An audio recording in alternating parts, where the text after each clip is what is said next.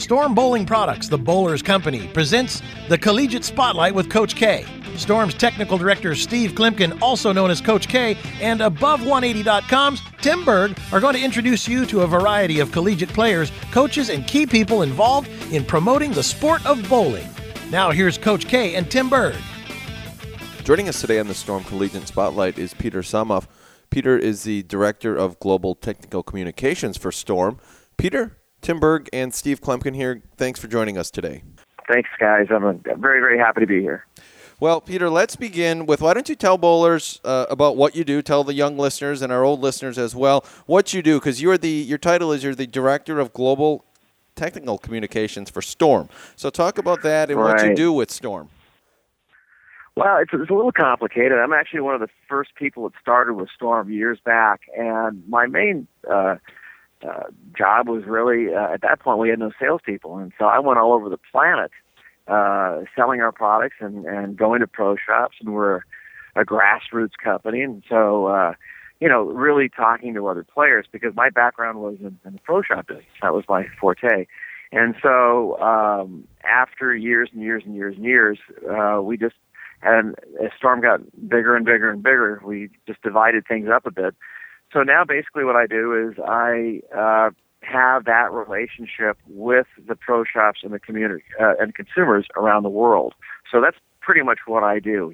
So many times we get equipment and we're not quite sure what to do with it, and reading it on the internet or looking at something is not as clear as somebody showing you what's going on or helping you, and as well as listening to what's going on around the world. We want to know what's happening. Important. Hey, Peter, how exactly did you get started with Storm, and when was it? I know it was back in the early years. 1991. I had, it sounds strange saying it, but I had very, very successful pro shop business in the Northwest. At that time, I think I only had 4 locations, but it eventually grew to 11. But I was asked to take a look at a new product that the distributor wanted to sell, and that's how it started. And I looked at this new product and had a few promises, but it was a urethane ball, but a couple of glitches. And Bill Chrisman at that point asked me to get involved. And it's funny how you're a little arrogant when you start something. You think, as a consumer, and you drill these things, you know what's going on. Manufacturing is a whole different ball game, as you know, Steve, and you get a massive amount of respect for what happens. And it's, I will say Bill and I both learned together over 20 years. Well, and as a ball drill, I want to drill down here on a couple things, because what do the high school players, because it's called the Collegiate Spotlight, and so the focus is on a lot of younger players and such. So as a pro shop guy, what questions are the young people of today not asking when they come into the shop as opposed to what they should be asking? Well, now you get in a little bit of psychology of things. Of course, as younger people develop and as their emotions catch up with things, they're a little anxious to see things happen. They're anxious to see results. And I guess that becomes, temperamental to who you are as an individual as well. But there's too results oriented. They're not looking at the hows and whys of something and how it's getting done. Also, the questions they're not asking about are as far as detail oriented, as far as their hand is concerned. I mean, bowling is the only sport that I can really think of where you put your hand in something. In other words, you're not grabbing something. You can't alter your grip. You need to have that communication with the pro shop. If the pro shop's, well-versed on how materials are different and how the hand is different and things like this. And the questions they're not asking about is what happens to my hand during the course of competition or in this climate, or what do we do? It's those types of things. That's what I see. I see the energy, the excitement level, and that's great. But and as far as even taking care of the surface of the ball, they're almost a little bit too reliant on what they're reading and seeing, and not looking within themselves on what's good for me individually, and not necessarily being influenced by so many others. We're in a very visual world now. We're surrounded by those things. You talked, Peter, there a little bit. You touched on about the grip, and I remember, back in the day, you had an article actually in Bowler's Journal regarding wrist pain and tendonitis, and that's something that's affected bowlers for, I would say decades, if not centuries, in our sport. And I think you were talking back in there about the importance of a good fit. So, the grip, the fit, kind of talk to us a little bit about that. And can a good grip or a good fit actually help someone's performance, and can a bad fit, can it hinder someone's performance? Well, when I started bowling, I was a frustrated skier because it was difficult. You had to have a lot of money to get in skiing.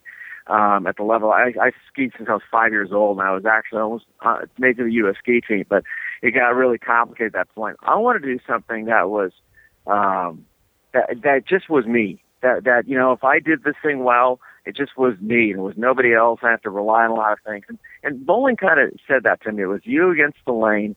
And so I wanted to learn. Of course, in those days, you had to pay for your lineage, and the way you had to do it was maybe get a job somewhere. So I didn't want to hand out shoes and things like that. So the pro shop really I thought was a place to be. Well, when I was learning from these guys and the best ball drillers, they were talking to me about drilling bowling balls that would alter how the ball would roll, meaning I would change a position or an angle of the thumb, and that would make me roll the ball differently. And then I started getting into drilling bowling balls for the people who weren't very good, the older ladies in their 80s and things like that. I had arthritis and things like this. And the answers that they gave me weren't conducive to, at that point in time I was going to college and studying physiology. And it didn't make sense.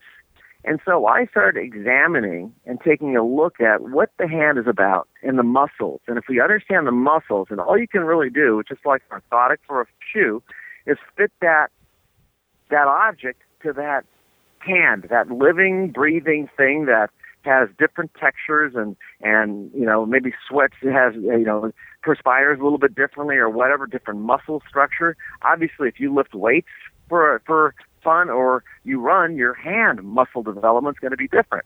It's important to know those muscles. As I got into it more and more and more, and even now I see the best players in the world can't get past something that they don't have to grab. Anytime you have to hang on to something, let's say, for example, you have the best shoes in the world, the best bowling shoes in the world, and they fit your feet perfectly. In fact, they even have orthotics that are molded to your feet. And I take the laces out of those shoes.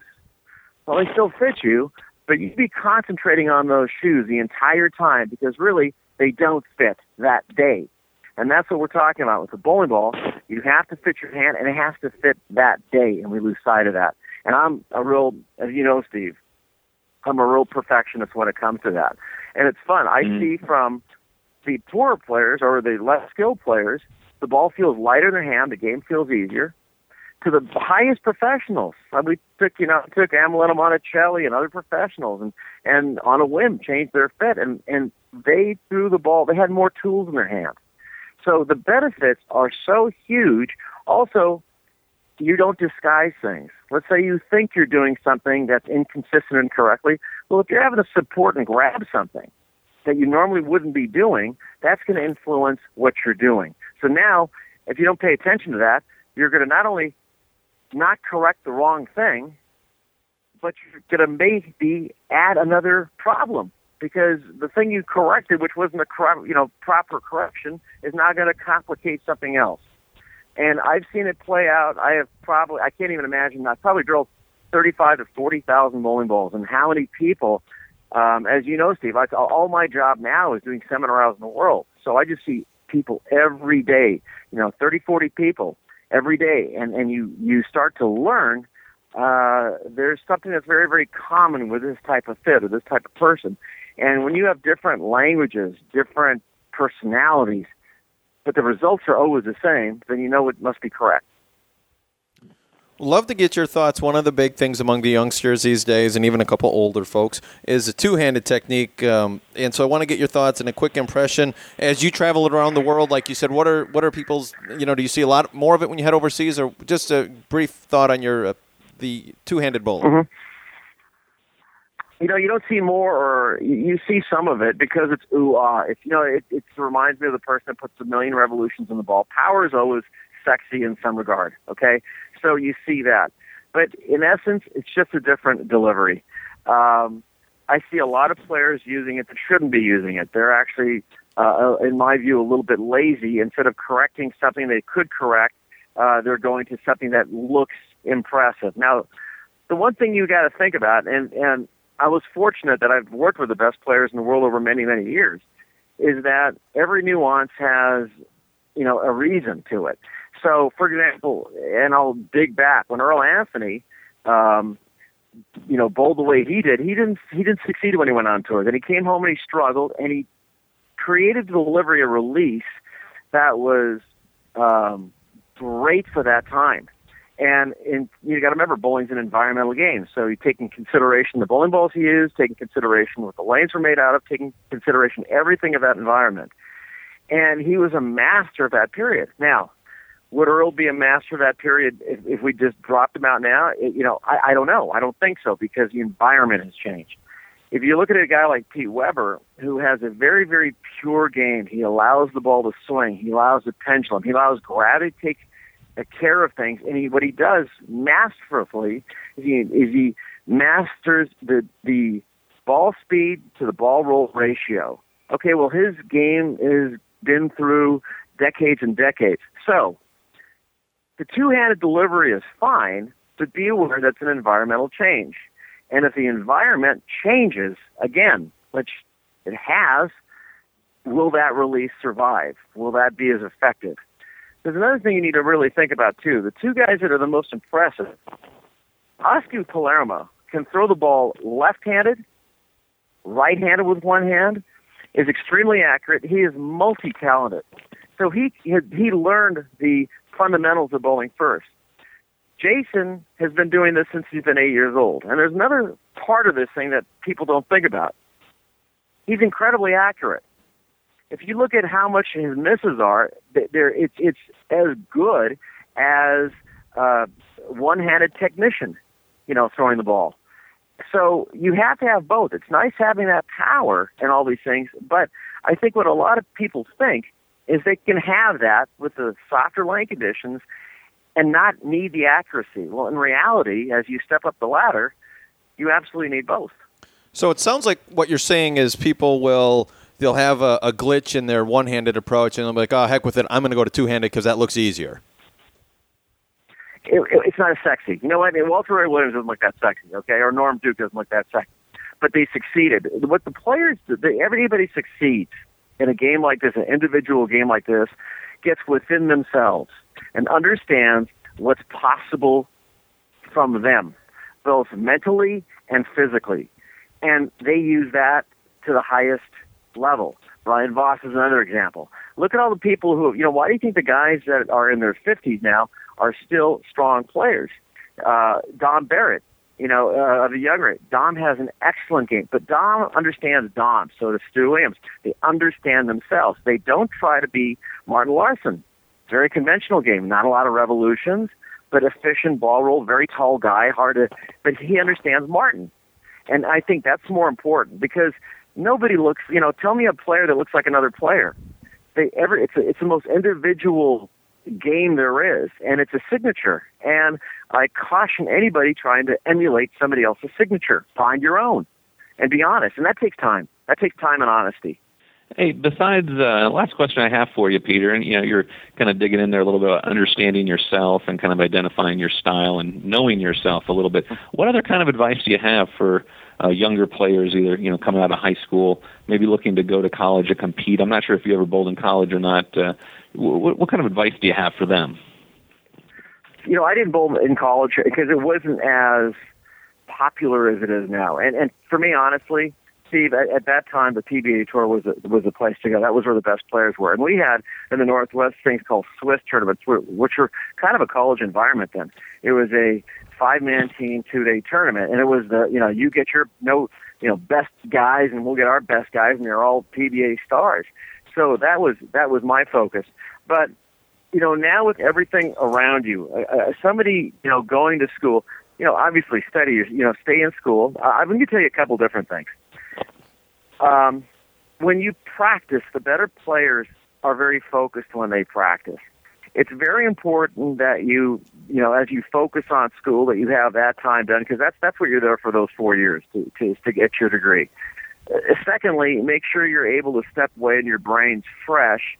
And thirdly, when you come down and practice and have your competitions and have a goal, have small goals, but be focused on where you want to be. And if you're doing something with bowling now and you are serious about bowling, you need to treat that as